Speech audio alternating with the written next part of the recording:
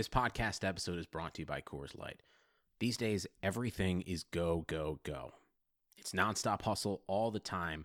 Work, friends, family expect you to be on 24/7. Well, sometimes you just need to reach for a Coors Light because it's made to chill.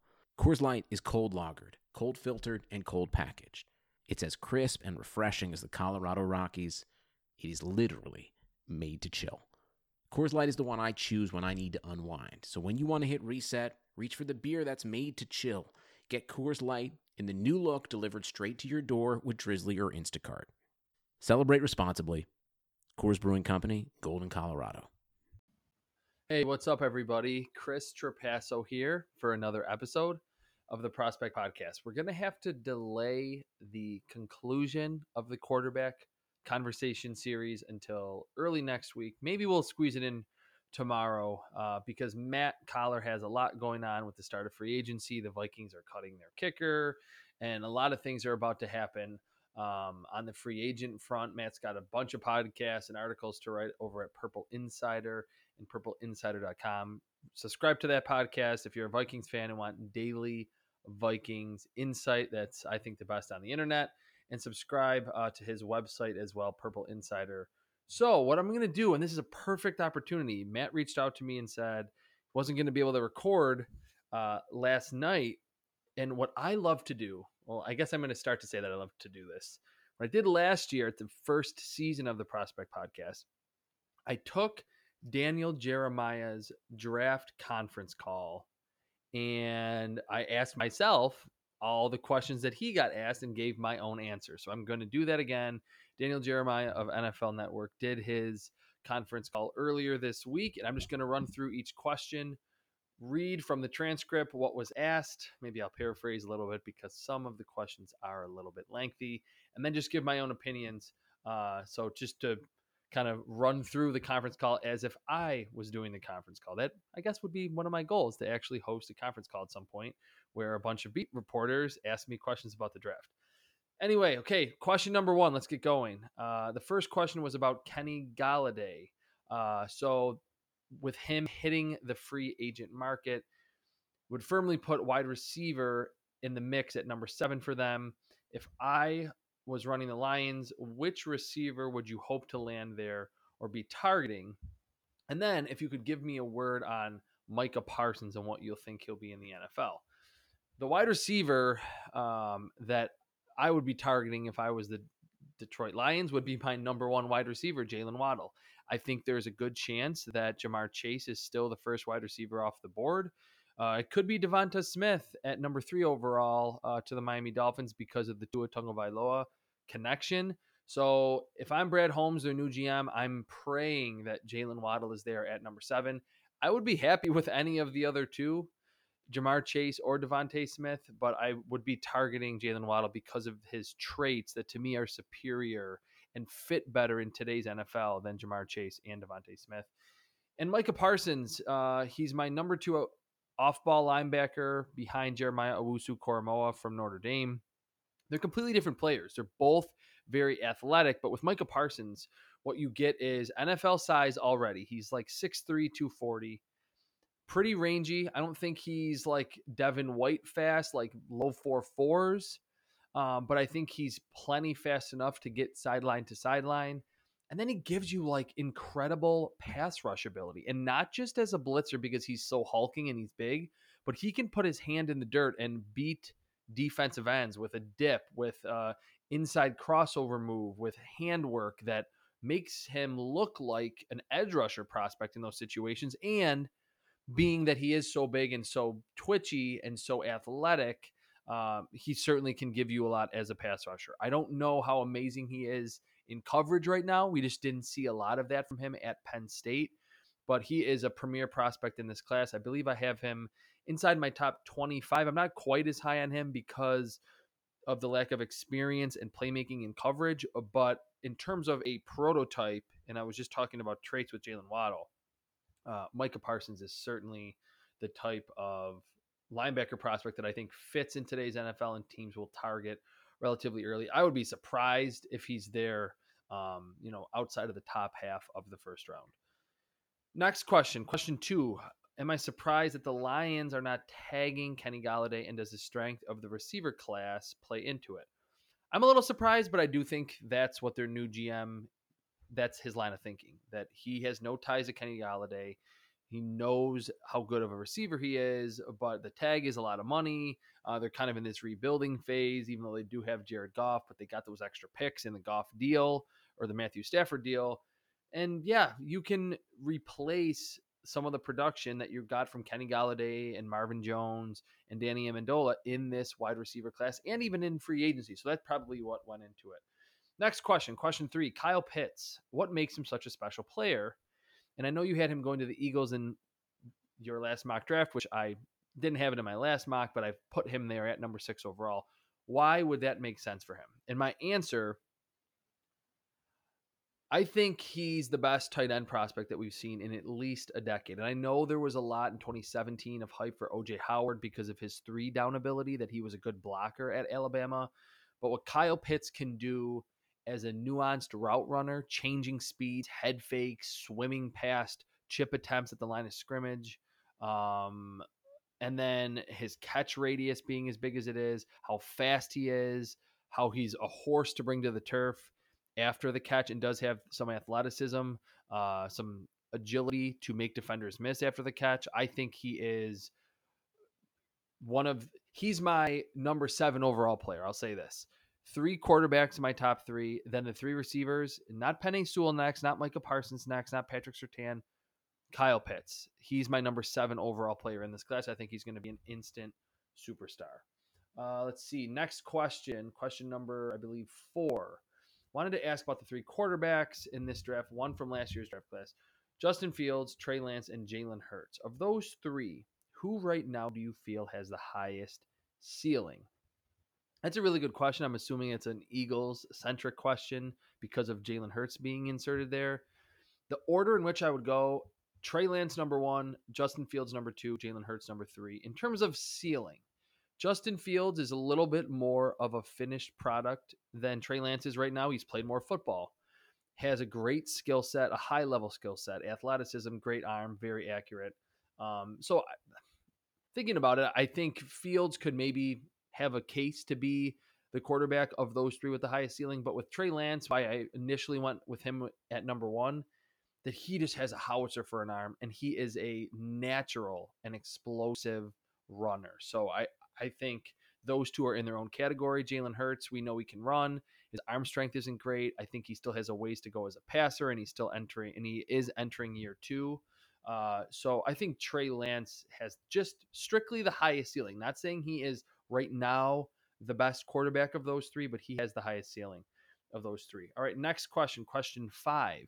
To stay on the quarterback topic, I know you said you've struggled getting through Mac Jones tape to get a full sense of it, but what is about his limitations in today's games that has given you pause or tripping you up at times?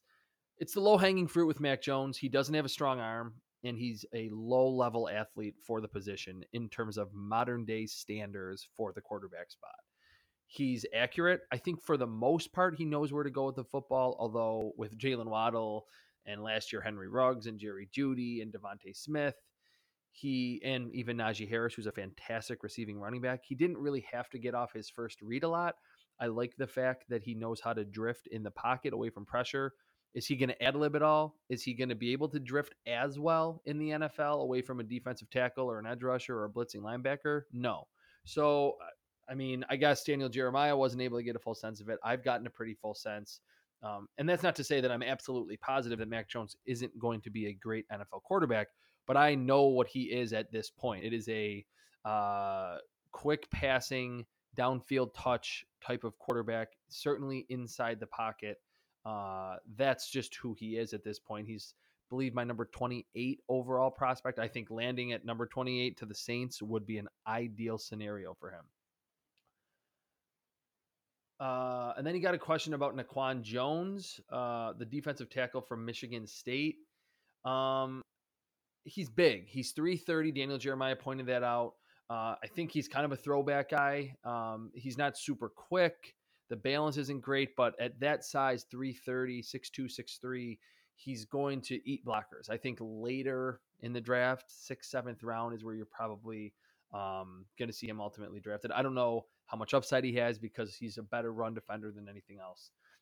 Okay, next question. Question 7. Just wanted to ask you about what you see as the Rams' biggest need. Obviously, they don't have a first round pick, but we saw with Cam Akers last year, they can find impact players in the second round. What do you see as their biggest needs? And based on the guys who are just inside or just outside your top 50, who might they be able to get there at number 57 overall? Although Leonard Floyd did play pretty well last season, kind of had a breakout year after being really a bust in Chicago after going in the first round in 2016. I believe he had double-digit sacks this year. They probably need more, like another presence on the edge. I don't think it would hurt for them to look at the offensive line as well. And if we're staying on the edge, I think a guy who's really interesting to me is Houston edge rusher Peyton Turner, like 6'6", 270. That's what he's listed at. You see some twitch to his game. He's not crazy explosive, carrying that much weight and that much size, but uses his hands very well, and he's very strong. He gave Brady Christensen from BYU a heck of a time in that game early in the season, just rushing off the edge with that combination of burst, short area quickness, burst, and power. So I think Peyton Turner would be a really interesting guy. Offensive tackle, and just having the best protection around Matthew Stafford, I think, is critical. At 57, I think someone like Jackson Carman from Clemson protected the blind side for Trevor Lawrence over the past 2 seasons, like 6'5", 335. He's a power blocker, effortless in terms of moving people in the run game, and his anchor is very good. Is he the quickest? No, and I think that's why we're not hearing about him as a lockdown first-round pick. But I think he would make a lot of sense, even for what Sean McVay likes to do, that he likes those moving offensive linemen. I think for 6'4", 335, Jackson Carman is a good athlete. One other player I'll throw out there, too, that might be a better fit at the offensive tackle spot, James Hudson of Cincinnati. He's a little more raw. He was a former defensive tackle that transitioned to offensive tackle, and he plays like it. He's very aggressive, wants to quick set a lot. That means he's not kick sliding vertically in pass protection, but very powerful, can create a lot of torque. And certainly as an athlete, he fires out of his stance and can sustain that speed throughout the play. Maybe 57 would be a little bit early for him, but edge rusher and offensive tackle, I think, make a lot of sense for the Rams, given some of the ages of some of the blockers up front. And you want to really create a good environment that's conducive to success for Matthew Stafford as you kind of try to make a run to, which I'm just reading the transcript, and he actually said Peyton Turner too, which I totally did not think that was the case. I hadn't read any of Daniel Jeremiah's answers. That I think the Rams are obviously trying to make a run into Super Bowl with Matthew Stafford, so give him as good blockers as possible. Okay, back to another Eagles question for question number 8. If you were the Eagles, you're on the clock at 6. And you've mentioned all the players: Pitts, Jalen Waddle, Jamar Chase, and Smith would probably be, for whatever reason.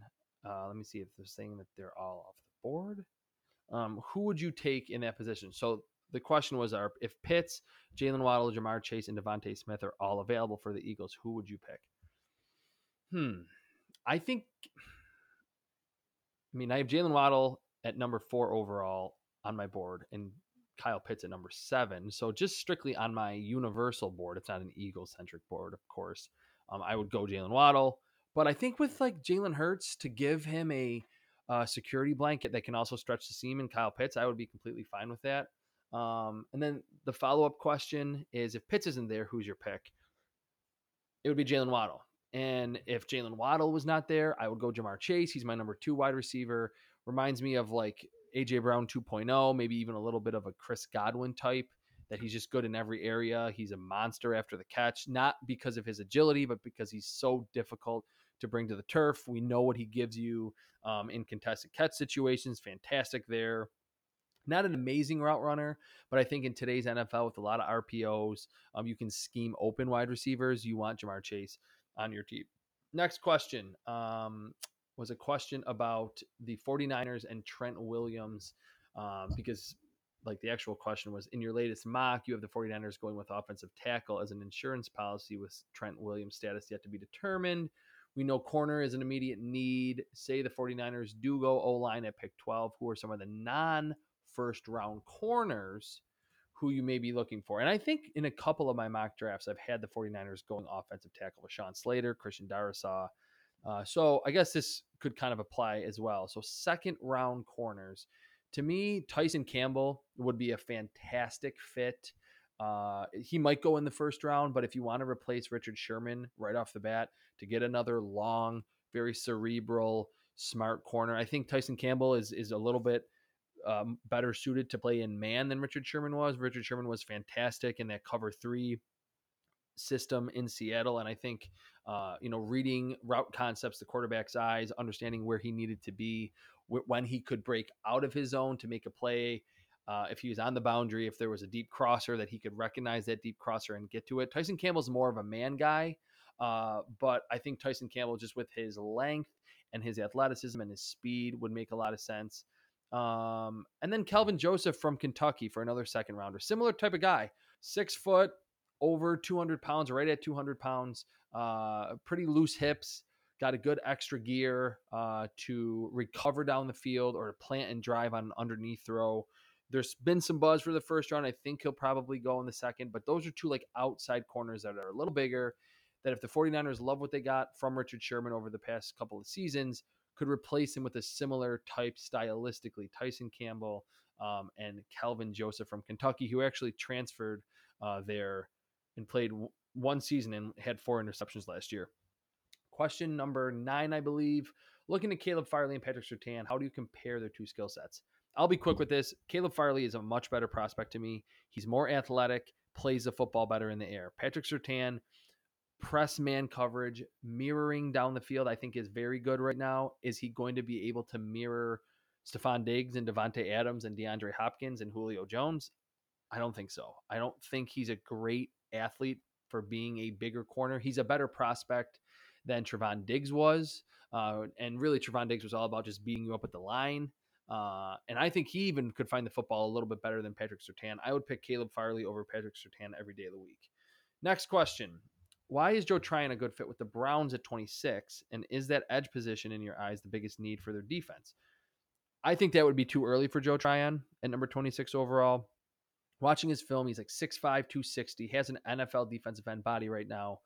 He's very linear. He can win with speed around the edge, but I did not see a lot of agility to work back to the inside. He does like an inside move, but it's not super effective, and his pass rushing moves aren't that developed yet. He's a good bull rusher. Everything is about speed around the edge and his outside rush. So I think if you're picking an edge rusher, especially in this class that I think is very deep, you want someone who is more refined with their hands. And I think Joe Tryon wins with the speed that he has at his size, the bull rush ability, and that's kind of it at this point. So I don't know if I would pick him that early if I were the Browns, but I do think that's probably their biggest need. I think their offense is in good shape.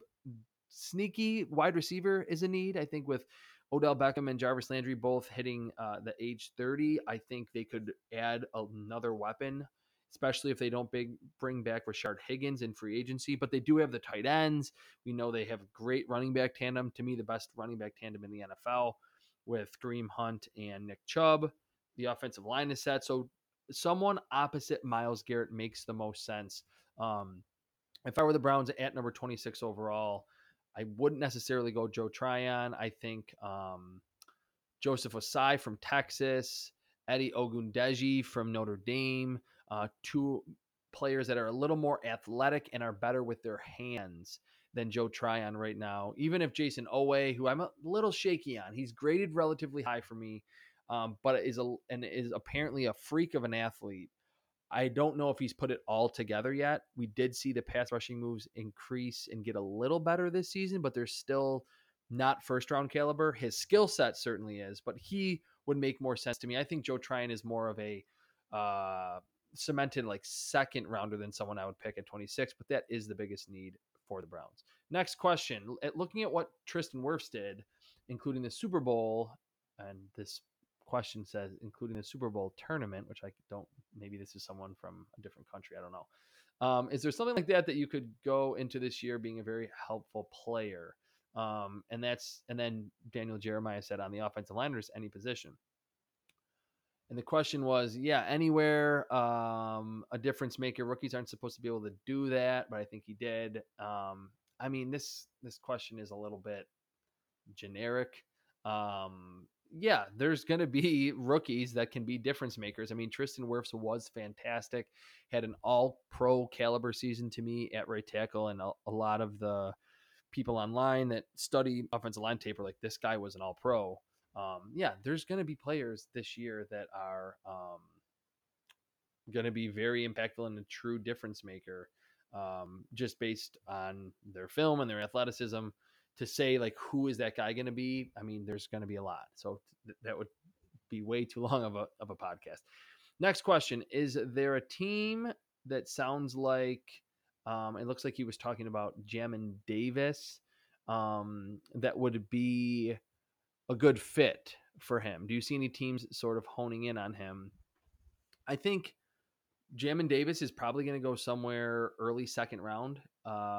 Daniel Jeremiah would not be surprised if he goes in the back end of the first. He's 6'4", he's 235. He's pretty twitchy for being an off-ball linebacker, and there's not a lot of hesitation to his game. And then in coverage, he played zone a lot, but the few times that they asked him to play man, he was running with like Kyle Pitts down the field on a few occasions. Got his hands on the football quite often. I think he does have legitimate 3-down ability, and that 3rd-down ability is not as a pass rusher. It is in coverage. So, yeah, I think a lot of teams, I don't know if there's one team that will hone in on him that I could single out right now, but a lot of teams are going to be interested in Jamin Davis because of the size, athleticism, range, and that he's just made plays and is comfortable sinking in coverage. Next question. Just touching on a couple of things you said from earlier, I'm wondering about the opt-outs and the traditional data from the combine. Do you think the draft is going to be a bit of a mystery? I know the spring is going to be mysterious, but the draft will be throwing us some curves. I think there will be, just because I think mostly later in the draft, like 5th, 6th, 7th round, there's going to be some players that we maybe have not necessarily heard of or talked about a lot that are on the radars for teams because of their pro days, or just it's kind of been kept hush hush because we didn't have a combine and didn't get to see them there. And I think overall, especially at some positions, the boards will be a little bit more like, there'll be a bigger disparity between, like, say, the tight end board or the off-ball linebacker board, because we didn't get the combine and we're not able to compare all of these players. And then how do you factor in the opt-outs? Maybe some teams don't like the fact that those players haven't been playing, and some teams might say, hey, you're well rested and you've been training, we like that, we're going to bump you up our board. So that will really be the biggest, those two things I think will be the biggest mysteries come draft night and then draft weekend. Next question. I know you mentioned another deep wide receiver class and an offensive line group. I'm wondering about the defense in this draft class, the 3-down linebackers, nickelbacks, maybe a defensive tackle who can rush the passer. Where does this year stack up, do you think? It's not a good defensive tackle class. And again, looking at Daniel Jeremiah's answer here, he said it's one of the worst defensive tackle groups that we've had in the last decade. I agree. I have Levi Onwuzurike from Washington as my top defensive tackle, and he's outside of the first round. And then Christian Barmore, like, right behind him. There's Davion Nixon from Iowa, but he's a little stiff, short, needs a little bit more length, not a lot of power to his game.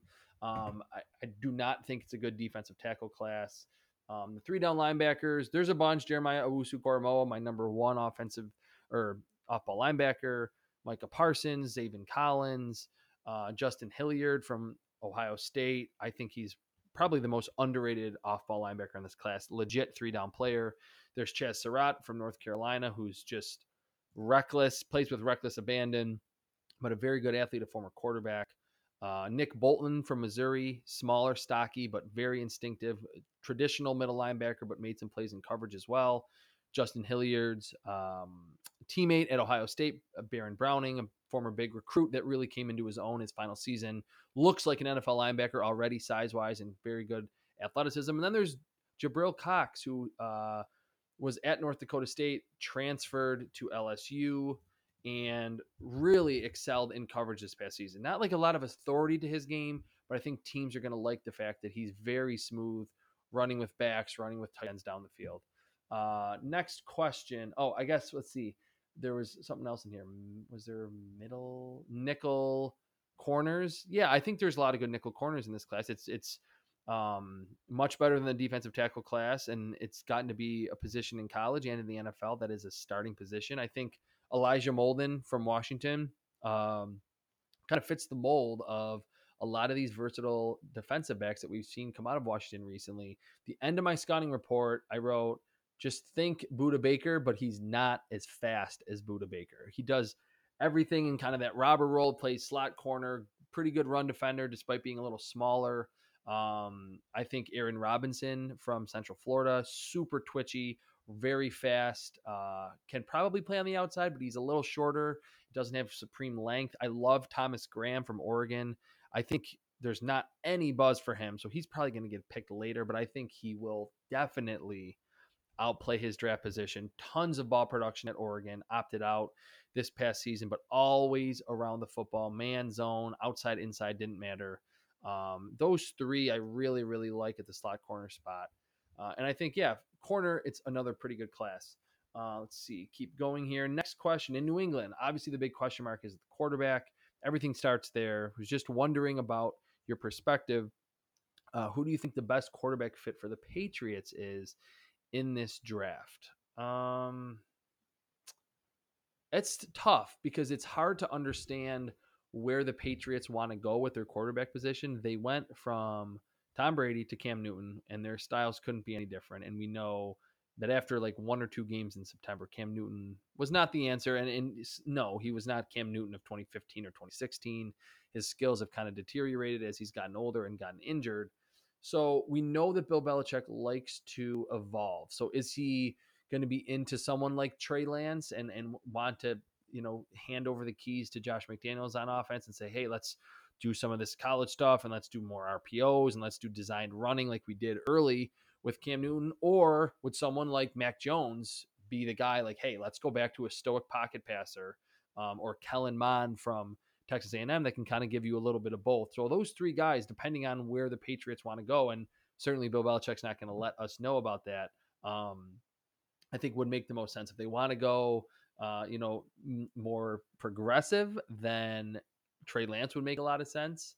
If they want to go more old school and what worked for them for 20 years, that style, not that certainly Mac Jones is not going to be guarantee them to be the next Tom Brady, then I think Mac Jones, I think Kellen Mond, low key, maybe Felipe Franks in the probably third, fourth round, or if not later, because he has a big arm. He's good in the pocket, can move a little bit.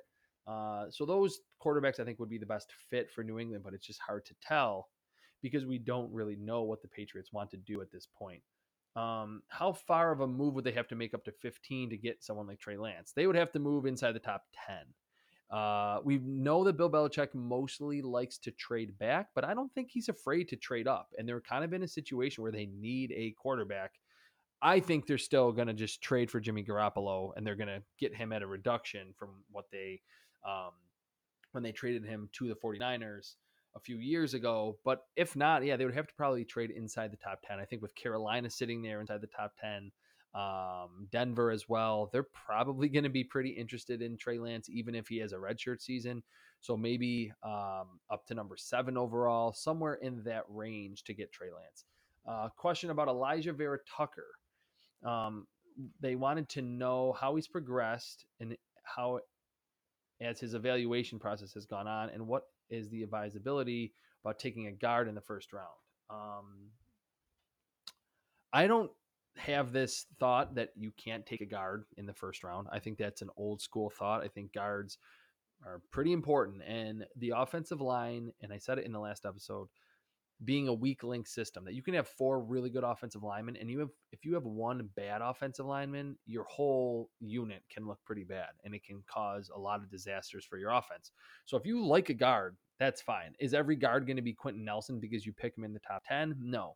Elijah Vera Tucker is a supreme athlete for the guard spot. We saw that just based on the fact that he went from guard to left tackle this season at USC, and he played very well for the Trojans. I think he needs to get a little better with his hands, a little stronger. But in terms of his balance and his footwork, he is a first round guard all the way. I think he's more of a guard than Rashawn Slater. There's some thought that he could play anywhere, might be inside. I think Rashawn Slater is a tackle. Plug Elijah Vera Tucker in at guard. If you need him to play tackle, he probably could. He's not crazy long and crazy powerful. But I think, yeah, when I watched him, even over the summer, I was like, man, this is a first round pass blocking specialist at guard. And then he plays left tackle and is fantastic for the Trojans. Last year, there were a lot of left tackles who were plug and play guys that helped at high level. Who this year's class, who's the top guy? I don't really understand what that question is. This year's class, who's the top guy? It's still Penei Sewell. I'm not as high on him as the masses.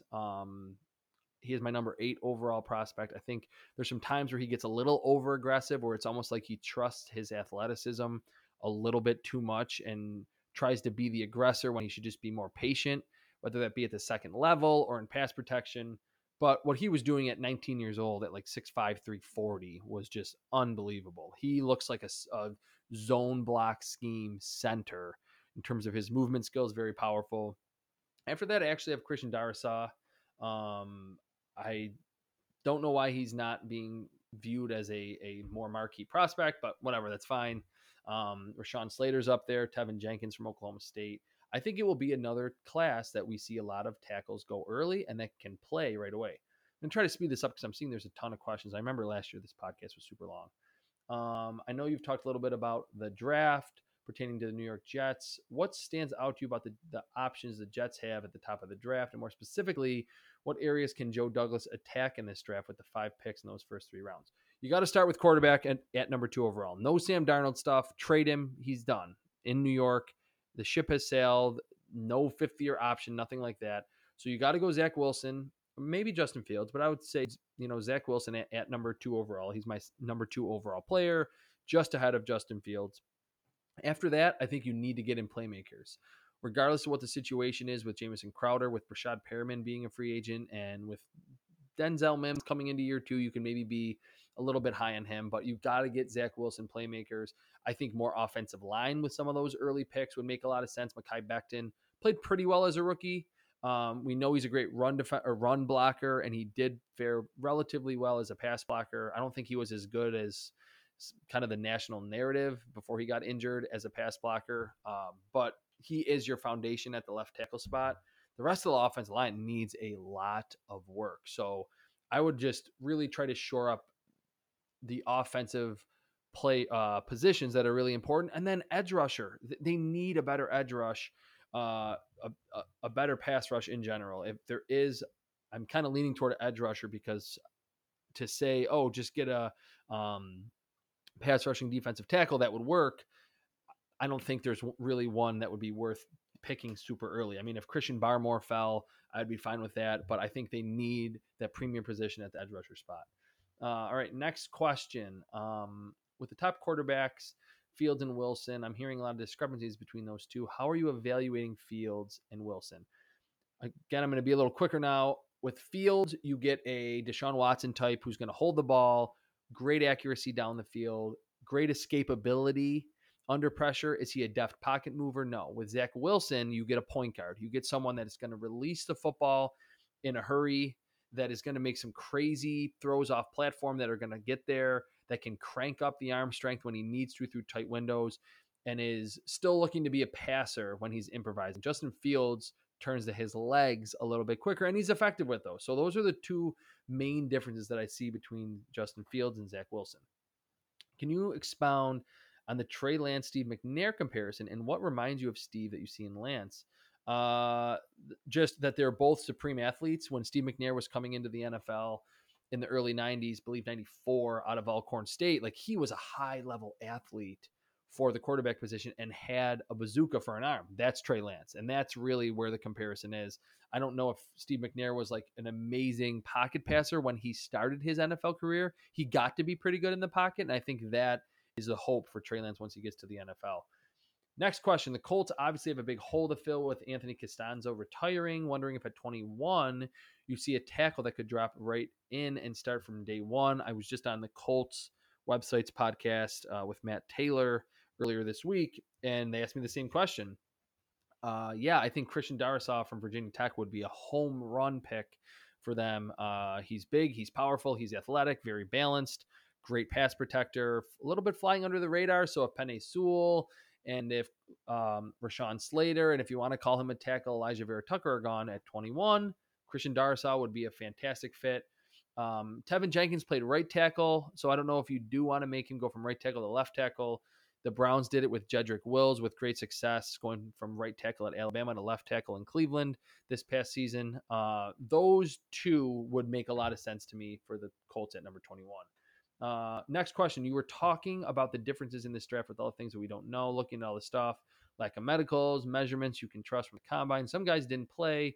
You weren't able to nose around on campus and find out stuff about players you normally would. What's the biggest thing in talking to scouts and personnel this year? What's the biggest obstacle? I think a lot that's outlined in that question, that it was to not have that standard environment for everyone at the combine. We're going to have to kind of grade on a curve for these pro days.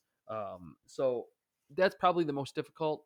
And a few people that I have talked to have said like that's how they're doing it. They're going to say, okay, we see 4.31 and we're going to say that's 4.41 for a 40-yard dash for a prospect at his respective pro day. But I still think scouts and teams have been able to contact, a college coach or an assistant or a position coach, talk to them just through Zoom, like we've done all of our communicating the past year to find out more about these prospects. Next question. In terms of the cornerback, you talk about a couple you'd want in the first couple rounds. Within those guys in the first 2 rounds, is there any kind of point of separation between Fairley and Surtain? And then the next tier with Jaycee Horn, are they pretty balanced in terms where are they going in the first couple of rounds? I don't really see it as much with Jaycee Horn. I think he is a good prospect. Sounds like he's going to go in the first round. I would not pick him there. I think he was so sticky in man because he was super grabby. I don't know if he's like a high level athlete and has high level speed to be this lockdown, like press man corner. I think you have to be on another planet to come in as a rookie and be really good in man-to-man coverage right away in the NFL. I mean, ask Jeffrey Okudah. He had the tape. He tested through the roof. He was crazy long, and he had a terrible, disastrous rookie season. I think Asante Samuel is the second best corner in this class. Played on the outside at a nickel cornerback size, super twitchy, can follow those quick separators because of his athleticism, plays the football tenaciously, a lot like his dad, was always around the football. So I think there's not that big of a tier. I think Caleb Farley's the best corner. And then really a couple of other first rounders, Asante Samuel. I do think Patrick Surtain is worth a first round pick. Afitu Melifonwu from Syracuse. I love his film. I think at 6'3" and over 200 pounds with long arms, his athleticism will allow him to be able to stay with wide receivers a little bit more than you would think, being that size. Most players that are 6'3", 6'4", playing the cornerback spot aren't super agile. I think Melifonwu is. So no, I don't think there's a huge break off. It's going to seem like that on draft night because Caleb Farley and Patrick Surtain are probably going to be picked relatively early. And then Jaycee Horn, I don't think there's that big of a drop off. And I just don't think that Jaycee Horn is really as good as where he'll ultimately be picked. Next question, with the Steelers at 24 going running back, do you think there's any way that Najee Harris drops to them? If not, what offensive lineman are you looking for at 24? I think all the running backs will probably be there at number 24 overall. And I don't know how the Steelers feel about Le'Veon Bell after everything that transpired. I have compared Najee Harris to in his prime Le'Veon Bell for a long time now. That similar size, receiving ability, cutting skills at that size, vision, effortless power, contact balance. Is that what the Steelers need right now? Probably not. But I will say I do lean, even in my mock drafts and definitely on my big board because of my position addition that I don't have for running backs, I always have running backs lower. Like I could go through a first round easily and say, the Steelers don't need a running back. They could pick one in the second or third or fourth round and be fine. But the run game was pretty non-existent. Travis Etienne will probably be there. Javonte Williams from North Carolina will definitely be there. An offensive lineman for them at 24. A lot of the guys I just outlined. I don't know if there is a slam dunk offensive guard. It's not a great guard class, but offensive Darisaw, Rashawn Slater if he drops, Tevin Jenkins. I really like his game. Very technically sound. Reminds me a lot of Ryan Ramczyk from the New Orleans Saints. It didn't get a lot of publicity. He was just kind of this run-of-the-mill Wisconsin offensive lineman, but did everything well, was very balanced. His handwork was great. That's Tevin Jenkins to me. So any of those players I think would make a lot of sense. One other guy I'll throw in that I have mocked to the Steelers a lot at 24, Alex Leatherwood. His versatility, he played guard, right guard earlier in his career at Alabama, and then the last 2 years locked down the left tackle position. Not a crazy athlete, not crazy powerful, but good enough in those areas, and just has pretty clean film all the way through. The last 2 seasons, not a lot of whiffs, not a lot of bad reps on film. I think he would make a lot of sense, especially because if they needed to, they could play him at guard initially and then go from there. Question about the Falcons. If they happen to trade back and give up that number 4 spot for someone who wants a corner, who would be some of the players, given Terry Fontenot coming out of saying that they're going to do the best player available in this draft? And can Slater or Penei Sewell play guard? Yeah, I think Slater and Penei Sewell could both play guard. I don't think you necessarily would draft them to play them there. I mean, if the 49ers pick Rashawn Slater and they sign Trent Williams, that could be a situation, especially with having Mike McGlinchey at right tackle. But I think their best positions and why most teams will draft either of those two is to play tackle, of course. But back to the Falcons, if they trade back, edge rusher, I think would make a lot of sense. Maybe Kwity Paye if they move way back. I love Azeez Ojulari from Georgia. They could stay right with the local kid. He's probably going to go later because he's a little smaller, but I think he is crazy explosive. 6'3", 240 pounds, crazy explosive, great inside move, good pass rushing moves, convert speed to power. I think he's going to be the best edge rusher in this draft class. So I think probably defense, or maybe if they just trade back, they could see Caleb Farley go or Patrick Surtain go and then just pick the number 2 corner. I don't think offense is out of the question. In my last mock, I had them picking Ja'Marr Chase just to be like, hey, Julio Jones was injured. He's getting up there in age. We have a offensive-minded, quarterback-friendly head coach in Arthur Smith. Ja'Marr Chase is pretty similar to A.J. Brown. Let's just run it with Ja'Marr Chase, Julio Jones, and Calvin Ridley and Hayden Hurst out there on offense and try to win a lot more games than we did. I think that would move the needle more than any other spot for them as wide receiver, especially if they traded back. With all the guys who sat out last season, is Gregory Rousseau the biggest guy who hurt himself by doing it? We'll have to wait until the draft. That's what Daniel Jeremiah said. I agree with that as well. I think he's still going to go early, but I will answer that by saying more definitively that he did hurt himself because I got it at the time, 15 and a half sacks, but when you watch his film, a lot of them were coverage sacks on stunts. In terms of his technical side of the game, he is not a first-round pick whatsoever. He's tall. He apparently weighs 265. I didn't look like he was 265 on film, and there was not a ton of power to his game. Good explosion, but not a lot of lateral agility. So I think if Rousseau would have gone back, even if he didn't have 15 and a half sacks and had 10 sacks, but looked better in one-on-one situations, he could have not only solidified himself inside like the top 15 or top 10, but just set himself up to be a better pro. So many of these pre-draft questions are centered around how high can a guy get picked? That's the ultimate goal. I mean, it is. You want to get as much money on that rookie deal, and you can always say you were a top 10 or a first round or a second round pick. But how about sustainability once you're into the NFL? I think Gregory Rousseau is in for a steep learning curve once he gets drafted. Someone asked, I wanted to ask you about the process, not the prospects. You've worked with NFL teams. Well, I'll skip that question because it's all about Daniel Jeremiah working for NFL teams. I have never worked for an NFL team, so I'll skip that one. Why do you think some GMs, as we hear stories all about it all the time, why do you think they have difficulty doing just what you said about sticking to the board and taking the best available player? I think that probably happens because it's impossible for a GM to not think about his team needs. You would think that a team's board is set up to be centered around their team needs, but that's probably why. Without having worked for a team and spoken at length on draft night or right after draft night to GMs, it's kind of hard for me to answer that question. Next question. At number 19, your latest mock, you have the Washington taking a left tackle. Do you think they could go quarterback? And if they don't at 19, do you see them taking a quarterback in the second round like Kyle Trask? I haven't really given them, in my mocks, offensive tackle. Mostly gone wide receiver, and I have not picked quarterback because that's kind of like a dead zone for quarterbacks. I think the top 4 guys are in their own tier, and I'm way lower on Mac Jones. I don't think if you're a Washington football team fan that you're super excited about Mac Jones at number 19 overall. I already outlined the offensive tackles if they do want to go in that direction, and I certainly think they do need a left tackle.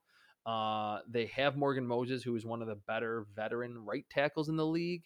But so any of the offensive tackles I already brought up, I just have a feeling that Ron Rivera is going to bring in some veteran to that organization to see if they can get over the hump and maybe win a game or two in the playoffs with that defense. I think adding playmakers opposite Terry McLaurin is more important than anything else.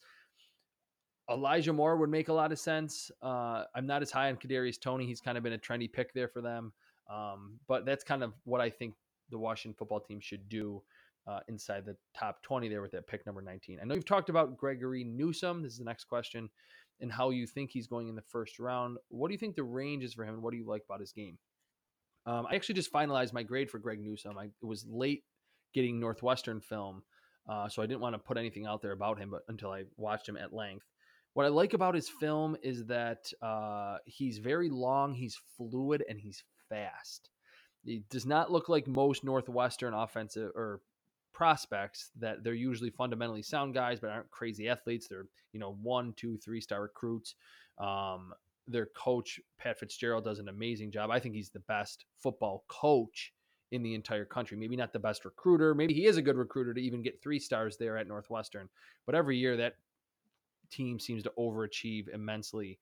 I think Gregory Newsome will go somewhere from the late first to the mid second. He played a lot of off coverage, and the competition was not great, except that Ohio State game.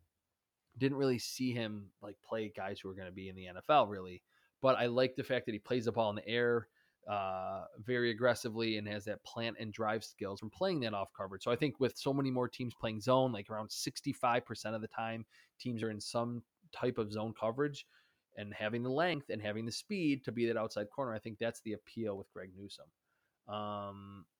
The question, if he'll slide to Cleveland at 26, yeah, definitely. I think he could be there at 26. Daniel Jeremiah thinks he is probably going to go earlier than that. I think that would be a little risky. And then there was a question about Asante Samuel Jr., some of the Florida State prospects. Yeah, I already talked about Asante Samuel. So did the other guys, Janarius Robinson, the edge rusher. Freaky dude, like 6'5", 260, crazy long wingspan. You see the athleticism on film. He looks like a pass-catching tight end running, chasing from the backside. Pass rushing moves are really non-existent for the most part, and he wins purely with athleticism. But I'd be fine 4th, 5th round, just taking a flyer on him and hoping that your defensive line coach can kind of coach him up. Trying to think. Oh, Hamza Nasirildeen, the safety. I was a little disappointed with his film because he looks like he could be this next Derwin James. He's like 6'3", 225. I don't know how quickly he recognizes what's going on around him, but there were some pretty good plays in the box on outside runs where you see the athleticism and the length that work in his favor. Probably 2nd or 3rd round, just because from a physical perspective, he's what teams really want in their modern day safety linebacker type. I'm trying to think if there's anyone else that's really on the radar. Marvin Wilson, huge downturn in his career. He'll probably still get drafted just because in 2018 he was really good and early on in 2019. But I think there were some weight issues. He didn't finish the season. I didn't see it even on film when he was on the field. Looked more of like a run plugger than someone that had a lot of pass rushing moves that could disrupt the quarterback like he showed earlier in his career at Florida State. Next question: if Denver doesn't go corner at number 9, who are some of the other guys they could select there? I don't know if this means another corner or if they don't go corner. Denver, it's all about quarterback. I mean, I was a big fan of Drew Lock. I don't think he's in the best scenario with Pat Shurmur, and obviously losing Cortland Sutton super early did not help his development last season. But he hasn't played up to my standard of him coming out of Missouri. So quarterback could certainly be in play if Trey Lance is there. If Justin Fields is the guy who falls, I would be fine. I would actually like them picking that spot because obviously that's the most valuable position on the field, and you're picking in the top 10. Depending on what they do with Von Miller, and I wouldn't be shocked if they don't pick up that team option and he is set free. Edge rusher would make a lot of sense. That could be the spot where the first edge rusher goes off the board. Kwity Paye, Azeez Ojulari, who actually gives me some Von Miller vibes. Jalen Phillips, potentially, that might be a little high for him, especially coming off those concussions early in his career at UCLA. But probably edge rusher, maybe. I don't think they need a playmaker. Their offensive line improved last season. So probably somewhere on the defensive side, maybe that could be like Micah Parsons. That could be Zaven Collins. That could be Joker at that linebacker spot, but probably edge rusher if they don't go corner. Next question, assuming Garoppolo stays with the 49ers and they don't take a quarterback at 12, but want to back him up at 43 with the quarterback, who would logically still be on the board? I'll just be quick with this. I think Kellen Mond would make the most sense. He ran a very traditional pro-style offense, like truly traditional, classic pro-style offense there under Jimbo Fisher at Texas A&M. I think Kyle Shanahan would really like Kellen Mond. He's kind of a pocket guy, but can move a little bit. And a little sneak peek, I have a 7-round mock draft coming out on Friday, and I did have Kellen Mond going in the 3rd round to the San Francisco 49ers. Whether they keep Jimmy Garoppolo or not, I think that would make sense. Next question, you touched on the Patriots quarterback options earlier, but they do have quite a few other needs as well. What are some other early round prospects day one that they could draft? I think J.C. Horn, just with the South Carolina connection to Stephon Gilmore, the man coverage ability. We know Bill Belichick still loves running press man and having those corners who can excel in that area. I think J.C. Horn would make sense for them at 15, maybe if they trade back. That could be still an option for them. So corner, especially that we've heard some of the rumors that maybe they could trade Stephon Gilmore. He's over 30 now. Corner makes sense. Edge rusher, a lot of the edge rushers I already outlined would make sense too. I mean, Chase Winovich is kind of came on a little bit in year 2, but I think that's a glaring need for them. They do need wide receiver, but I don't think Bill Belichick is going to pick a wide receiver in the 1st round. He does not have a good track record doing so. I think he'd much rather have someone like Jacoby Myers that's undrafted or gets picked later in the draft to kind of fill out that wide receiver room. But it really got to just see what they do at the quarterback spot so they can really indicate, are they trying to like win a Super Bowl next year, or are they starting like a rebuilding process that they did not have to go into for 20 years when they had Tom Brady. So he got another question about an outlier taking Slater over Sewell. But do you think that Sewell has the most upside? I'm just going to say, yeah, I think Sewell has the most upside of any offensive lineman in this draft class. And that's really it. I think he's the best offensive tackle. Again, I don't think he is this once in literally a lifetime prospect because there are some technical flaws to his game. But yes, in terms of upside, he's super young. If you iron out some of the wrinkles, then we're talking about someone that potentially could be a Hall of Fame type player. What is your best case scenario in the first 2 rounds of the draft for the Titans? I think they absolutely need more edge rush. I think they should be looking about trading up for Azeez Ojulari or Kwity Paye or Jalen Phillips if he's there, or just stay put and hope one of those guys falls. That's a huge need for them. Jadeveon Clowney, that didn't necessarily work out. Their 2nd rounder from 2018, Harold Landry, has been a good player. He has not been a great player. So I think they need to go defense. We will see what happens with Corey Davis, their free agent wide receiver. They could go wide receiver at some point. You know, they have a superstar, borderline superstar in A.J. Brown. You like what you have on the offensive line, of course. But I think the 1st round and 2nd round, edge rusher and corner for the Titans. I already outlined some of the corners and some of the edge rushers. Next question. In your latest mock, you have the Saints picking Mac Jones. Is it because of Mac Jones, the player, or something he provides specifically, or is the current situation the best quarterback available? I've had Mac Jones to the Saints for a while. I don't know if he's going to last that long, but I just think it would be perfect. Sean Payton wants a quick strike, short passing game type of system that will eventually take some deep shots that they've kind of been missing over the last few years as Drew Brees' arm has kind of deteriorated late in his Hall of Fame career. I think it would just be a perfect fit. And it just makes sense of value wise. Grading Mac Jones, I think he's around the 28th best player, even factoring in position addition into this draft class. You mentioned earlier how important GPS tracking is this season, which I'll skip that question because I didn't say that earlier. I guess he must have said that at some point. Next question. With Urban, where did that question go? There's a question about Urban Meyer, but it looks like it got cut off. Oh, here we go. With Urban Meyer in Jacksonville, he's assembled a front office and coaching staff that has a lot of people who are recently in college. How much do you think that can help him with the evaluation process, considering how different this year is? That's a good question, and there's a good thought behind it. But we've seen a lot of head coaches that have come from the college ranks and have brought their assistants, and there's like, oh, Chip Kelly, he's going to know all about college. And I don't necessarily think that will be the reason if Urban Meyer succeeds in Jacksonville, that it's because he had a lot of guys that were just coaching college players, and then they have a bunch of draft picks this year. I think it's because they have a ton of money, the most cap space of any team. They're going to have Trevor Lawrence. They already have Laviska Shenault. They got a gem undrafted in James Robinson at the running back spot. They have DJ Chark, who is a very good outside wide receiver. Josh Allen at defensive end has been very good in his first two seasons. Even their first rounder last year, Caleb Von Chase, on one of their two first round picks. Over the last 5 games, he had 19 pressures. He had like 10 the first 11 games of the year. So he really turned it on down the stretch. And I think CJ Henderson will have a better sophomore season than what he had as a rookie. So I don't think it'll be because of a collegiate style front office and coaching staff. It's just because the situation is good. And I think Urban Meyer is a pretty good coach.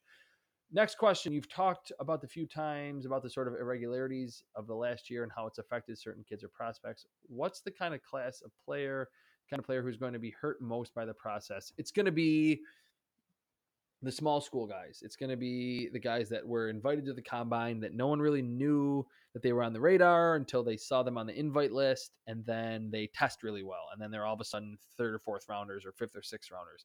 That's who I think it's going to hurt more than anyone else. Just a question that just says Oklahoma State running back Chuba Hubbard. I think it's kind of sad because Chuba Hubbard was like had 2nd or 3rd round buzz. He comes back to Oklahoma State and then like didn't have that great of a season. He's pretty linear. He, for being kind of a home run hitter that tries to hit a home run on every play, he does have pretty good power for being kind of slender too. But in terms of make you miss, I don't really think it's there. I think he'll probably get picked middle to late portions of the draft because he just doesn't have that make you miss ability. But, and this is again goes back to no combine but pro days, if he runs something crazy fast at his pro day, then I think we could maybe hear him go a little bit earlier. Minnesota quarter Benjamin St-Juste, he really played well at the Senior Bowl during the week of practices and in the game. And he's a little bit of a throwback because he's tall, he's got long arms, he's going to be able to match up well with your taller outside receivers. Is he crazy twitchy? No, but I think he is pretty athletic, smooth hips, pretty fluid athlete. So if there is a 6'1", 6'2", outside receiver who's not the most agile, I think St-Juste will be able to stick with him. 3rd, 4th round would not surprise me with him. Iowa offensive tackle Alaric Jackson. So weird. Watching his film over the summer or in 2019, I was like, this guy's going to be the next like super hyped Iowa prospect because he's playing left tackle opposite Tristan Wirfs, and he looks similar, like big, very strong, good balance. I don't think he played as well in 2020 after deciding to return. He probably could have been like a mid-round pick. I think at this point, probably a little later. he's a little bit slow-footed. He's not Tristan Wirfs as an athlete. We probably would have seen that at the combine. We'll see it at the Iowa Pro Day, how he tests. But he's someone that I really liked. And then in that final season, it's kind of a red flag when in their last year in college, they're not necessarily playing their best football. A few more questions here. I'll try to speed through these. Oregon slot corner Javon Holland. Didn't like his film as much either watching him during this pre-draft process. I want him as a free safety, middle of the field. Let him find the football, be instinctive. As a slot corner, I think he doesn't have the athleticism to stay there in the NFL. That's where Oregon played him in 2019. He had 5 interceptions in 2018 as a freshman, as a true free safety. I just think with his lack of size and that he's like an above average athlete, not a great athlete to drop down into the slot, I want to keep him at free safety once he gets to the NFL. Why is Javonte Williams a little bit of a late riser in this process? I don't know if he's a late riser. I think people watching North Carolina this past season, a team that had a lot of hype with those wide receivers and Sam Howell, and then, oh yeah, the running backs were pretty good. We're all about Javonte Williams. He is very powerful. To me, what I wrote in my scouting report for him was that he kind of changes his style. On some runs, he's like a slasher that would be great in a zone scheme. Other times, he'll lower his head and he will run you over. And then other times, he has good speed down the field. So, and can make you miss in space or in tight quarters, good vision. And for the Steelers picking at 24, do you think there's value at the running back spot? No, I don't. I don't think you should pick a running back at number 24 overall. At 17, if you're the Raiders, would you be more comfortable taking Christian Darrisaw or Christian Barmore? If you take Darrisaw, would you be okay moving him to the right side? Well, that's interesting because now we know that the Raiders traded Trent Brown back to the Patriots, who's playing right tackle. I would pick Darrisaw, hands down. I think Christian Barmore is a little bit too hot and cold for me. He's like this 3 technique at like 6'5", 310. It's going to be hard for him to get up and under those squatty guards at the next level, but he does have good hands. He is powerful, good athlete coming out of Alabama. I think Darrisaw helps your offense. Obviously, he plays offense. He helps Derek Carr, and I think he's the second best offensive tackle in this class. Another question, obviously the Jags are going to take Trevor Lawrence. What are their other needs? I already kind of answered that. They got to, or actually maybe I didn't. They got to go offensive tackle. I know they just franchise tagged Cam Robinson, but he's not good. I mean, yeah, it's nice to have a veteran presence, but he's not a good veteran presence. I mean, maybe his presence in the locker room is good, but on the field, he's not going to protect Trevor Lawrence necessarily any better than a rookie would. Offensive tackle, they could use another playmaker, maybe a tight end, and then try to fill out their defense with linebacker next to Miles Jack. They certainly, safety can make a lot of sense after trading Rodney Harrison last season. So I think it'll be a lot of defense and offensive line for the Jaguars early in the draft. Next question. I wanted to get back to the Eagles. You mentioned at number 6, Pitts or a potential receiver. I think in a lot of ways, Jeffrey said this in a transition. 37 is just as important.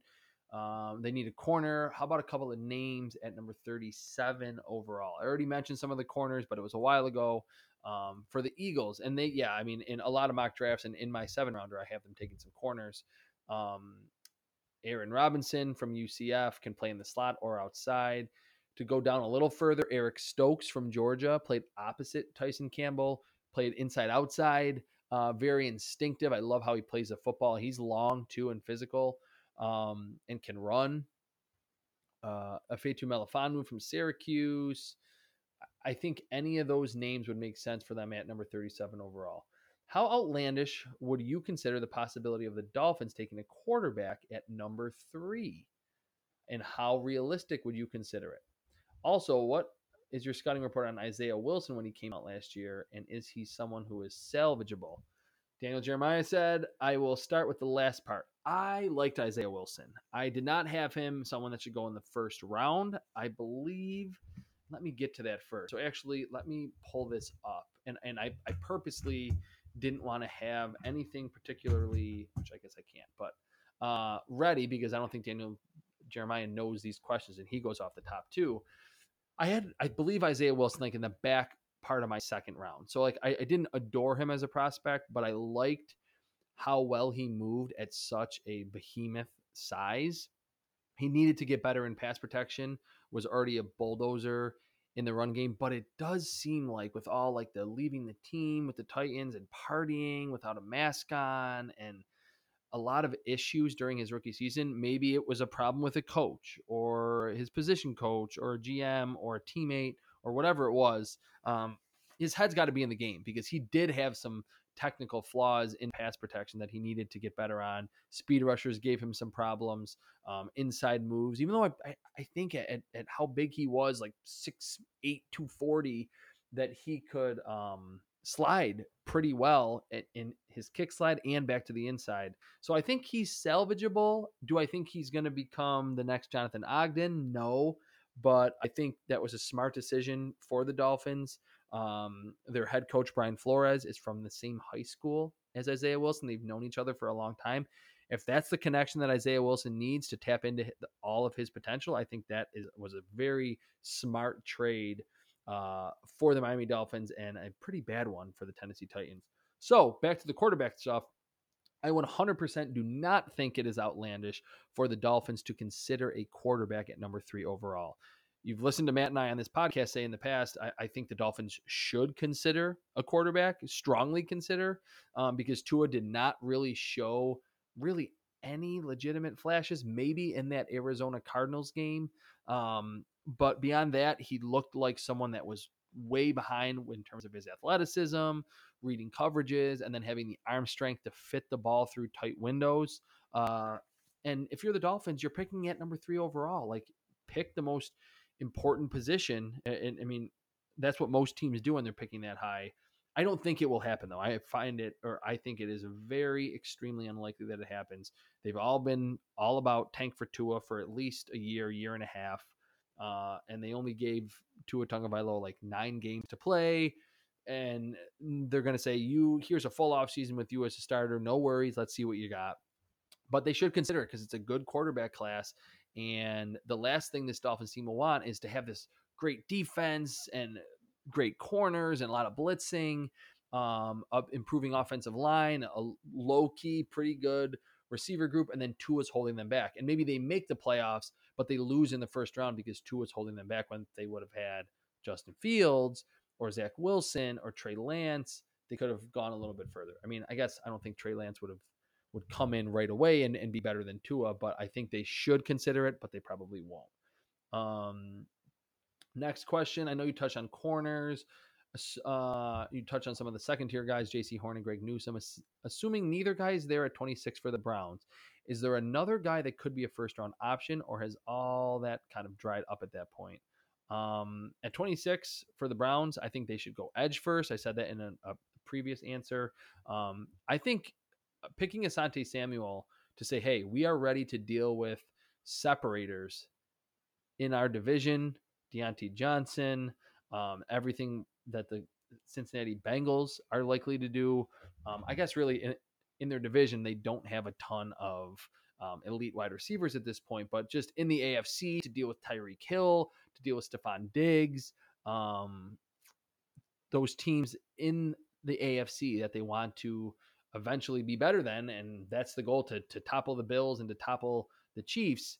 I would pick Asante Samuel, and I would be fine with it. I think his instincts and his athleticism are first round caliber. I don't care that he's not 6'1", 220. I don't want a corner that big anymore. Anyway, another question. We talked about Kyle Pitts an hour and a half ago, and I wanted some follow-ups. I don't know how much blocking he did at Florida, but how do you evaluate him as a blocker? He actually is pretty willing, and they use him as an H-back and in line a lot more than you would expect. I mean, if you're just watching NFL Network and you see a highlight package of Kyle Pitts, it's him running routes, catching touchdowns, and running those routes from the slot. A lot of times they used him as a blocker, and at 6'6", like 240, that's a frame that he could add 5 to 10 pounds and be completely fine, not lose any of his athleticism or his speed in theory, and will help him as a blocker. He's pretty assertive, uses his hands pretty well in space because he's such a good athlete. If he is kind of that backside blocker, he will find a linebacker in most cases. Now, some of the better defensive ends that he saw on the outside got the best of him, but he's not so bad as a blocker that you can never put him out there. I think the team that picks him inside the top 10 will probably use him as a wide receiver more than anything else. Question about the 49ers. We have 2 more pages left, which I know you're loving all of this anyway, but I just don't want it to be crazy long. If you're John Lynch, Kyle Shanahan, and the team, can you afford to pass up a QB in the first round? Good question. I think in this draft, where you are positioned, yes. If Trey Lance is there at 12, no.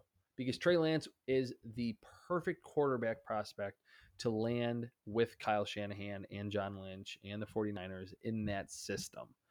But if you're sitting there at 12 and the top 4 quarterbacks are gone, who are you picking? Mac Jones? Kyle Trask? Kellen Mond? Not at number 12. So I think they could afford to do that. I want to have a conversation with you on Zaven Collins. I know you touched on him earlier, which I did. Looking at him, I'm curious how you position the edge rushers in this class. You still say there's a lot of question marks. You're waiting on the data, whether it's measurables or just guys not playing. Pivoting that same question to Zaven, what question marks do you have about him? Because when I see his measurables, they speak for themselves, and his film looks really good. I mean, he is a first-round prospect to me, and I believe, pull up what I have written for him. He's really good in all 3 phases. Like, he very comfortable in coverage, had a bunch of interceptions last year. He moves well for his size. I don't know if he's like the twitchiest. He's not Tremaine Edmonds in terms of being this tall, really built linebacker that's like can change directions in an instant.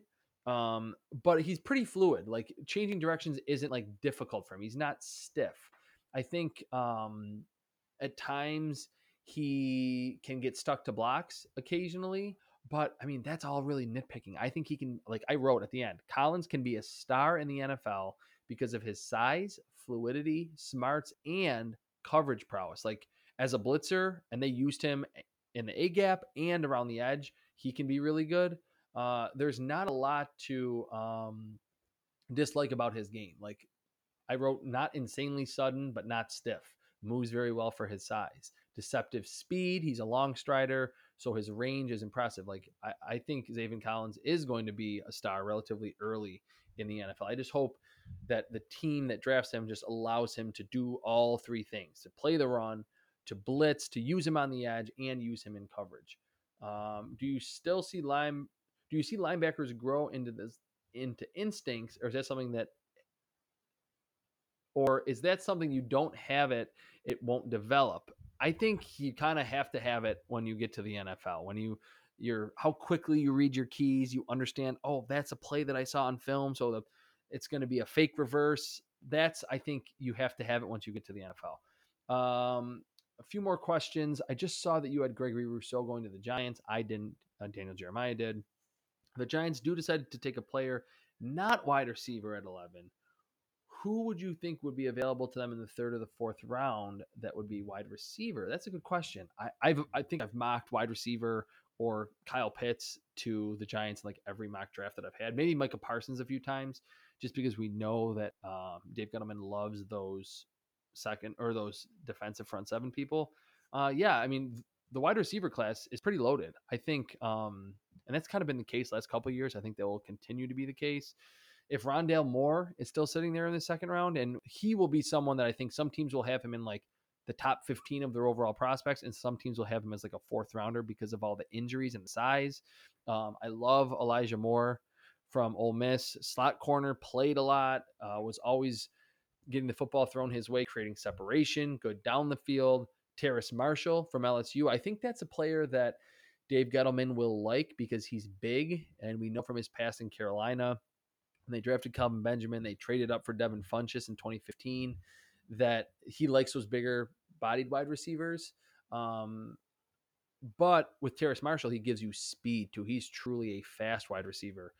If Kadarius Toney somehow were to still be there in the 2nd round, I think that would be a great pick. A few other ones that are a little bit off the radar. Josh Palmer from Tennessee. I think he does everything well. He played on the outside, pretty good releases. deceptive speed down the field, good in contested catch situations. Dwayne Eskridge from Western Michigan, he's a little bit of an older prospect, but in terms of suddenness and long speed, he will definitely give any team that drafts him that. And then maybe not as much off the radar, Tylan Wallace from Oklahoma State. He kind of reminds me of Darius Slayton, who's been very good for the Giants early in his career. Kind of a linear guy, but is very fast and plays the football, tracks it amazingly down the field, has a big vertical, and just will find the football. Like I wrote, has NBA-like leaping ability, and I think he would make a lot of sense if they want to add more speed for Daniel Jones. You have Jeremiah Owusu-Koramoah slotted to Jacksonville in your latest mock. How do you feel he can be utilized defensively since he's so multifaceted? I think he's my number, I believe, 9 overall player. Like I think he is going to be an all-pro by like his second year in the NFL, especially if he lands, or he needs to land with the right defensive coordinator. Let him play in the slot. Let him play free safety sometimes. Let him play linebacker. He is that athletic. Line him up on tight end. Line him up on running backs. Let him sink in zone and plant and drive on the football. Yeah, I mean, how he can be utilized any way possible because he is that athletic, that sudden, and that explosive of a, I'm not even going to call him a linebacker, a second level defender. I don't know if the Jaguars necessarily are going to pick him in the first round, though. A few more questions. I keep thinking that I'm done, and then there's like another page. You've spoken about the Eagles and your Jalen Hurts evaluation, but if you were in Howie Roseman's seat, would you go with Hurts this year, or would you look for a quarterback in this draft? I would pick a quarterback. If Justin Fields was there, I would pick him. Trey Lance would give me a little bit more of a pause because I think you're like at a similar stage with both of your quarterbacks then. Jalen Hurts and Trey Lance both need more seasoning, more time to become the player that they're going to be at the NFL level. If Justin Fields is there at 6, I do not hesitate, and I pick Justin Fields. He's more ready to play than Jalen Hurts. He is a better passer. He has a higher upside. He has a higher floor than Jalen Hurts. I wanted to ask you about Michigan edge rusher Kwity Paye. You mentioned him a couple times. Obviously, you said he's going to test off the charts. What did you see from him on tape? And I wanted to ask about Nico Collins. Did him opting out hurt or help his stock? Kwity is my number 2 edge rusher behind Azeez Ojulari, but I will not be surprised if he goes ahead of Azeez Ojulari because he's listed at like 6'4", 270, 275. And I'm going to say it again. I've said it 50 times. He was number 1 on Bruce Feldman's freak list before the college football season, the most athletic player in college based on Bruce Feldman's sources. And if you know Bruce Feldman, he's been around forever, was with Fox. Now he's with The Athletic. Super well sourced at the collegiate level. So, yeah, I think athletically at that size, you're like blown away because he is so capable of changing directions, bursting off the line of scrimmage, acceleration, closing speed to the quarterback. And watching his film in 2019 compared to 2020, Paye is better using his hands. Is he great using his hands? No. But he showed, okay, he has 2 or 3 pass rushing moves that he can be somewhat effective with, and he's going to be just a force against the run given his size. Nico Collins, he probably hurt his stock a little bit because he already looked like someone that, and it's weird, I'll always remember this, that both Michigan wide receivers last year, Nico Collins and Donovan Peoples-Jones. Donovan Peoples-Jones looked like the wide receiver who should have stayed for his senior season.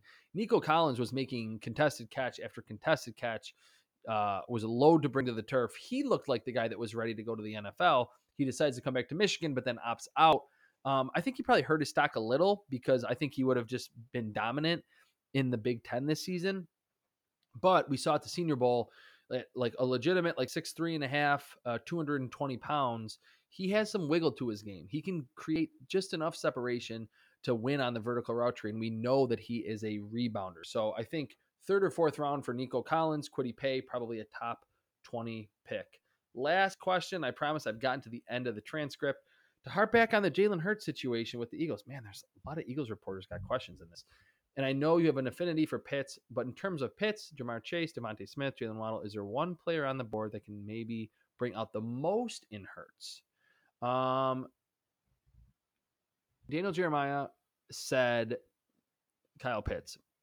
And I said earlier that getting him a security blanket, I think, would make sense. But in terms of this specific question, who could bring the most out in Jalen Hurts?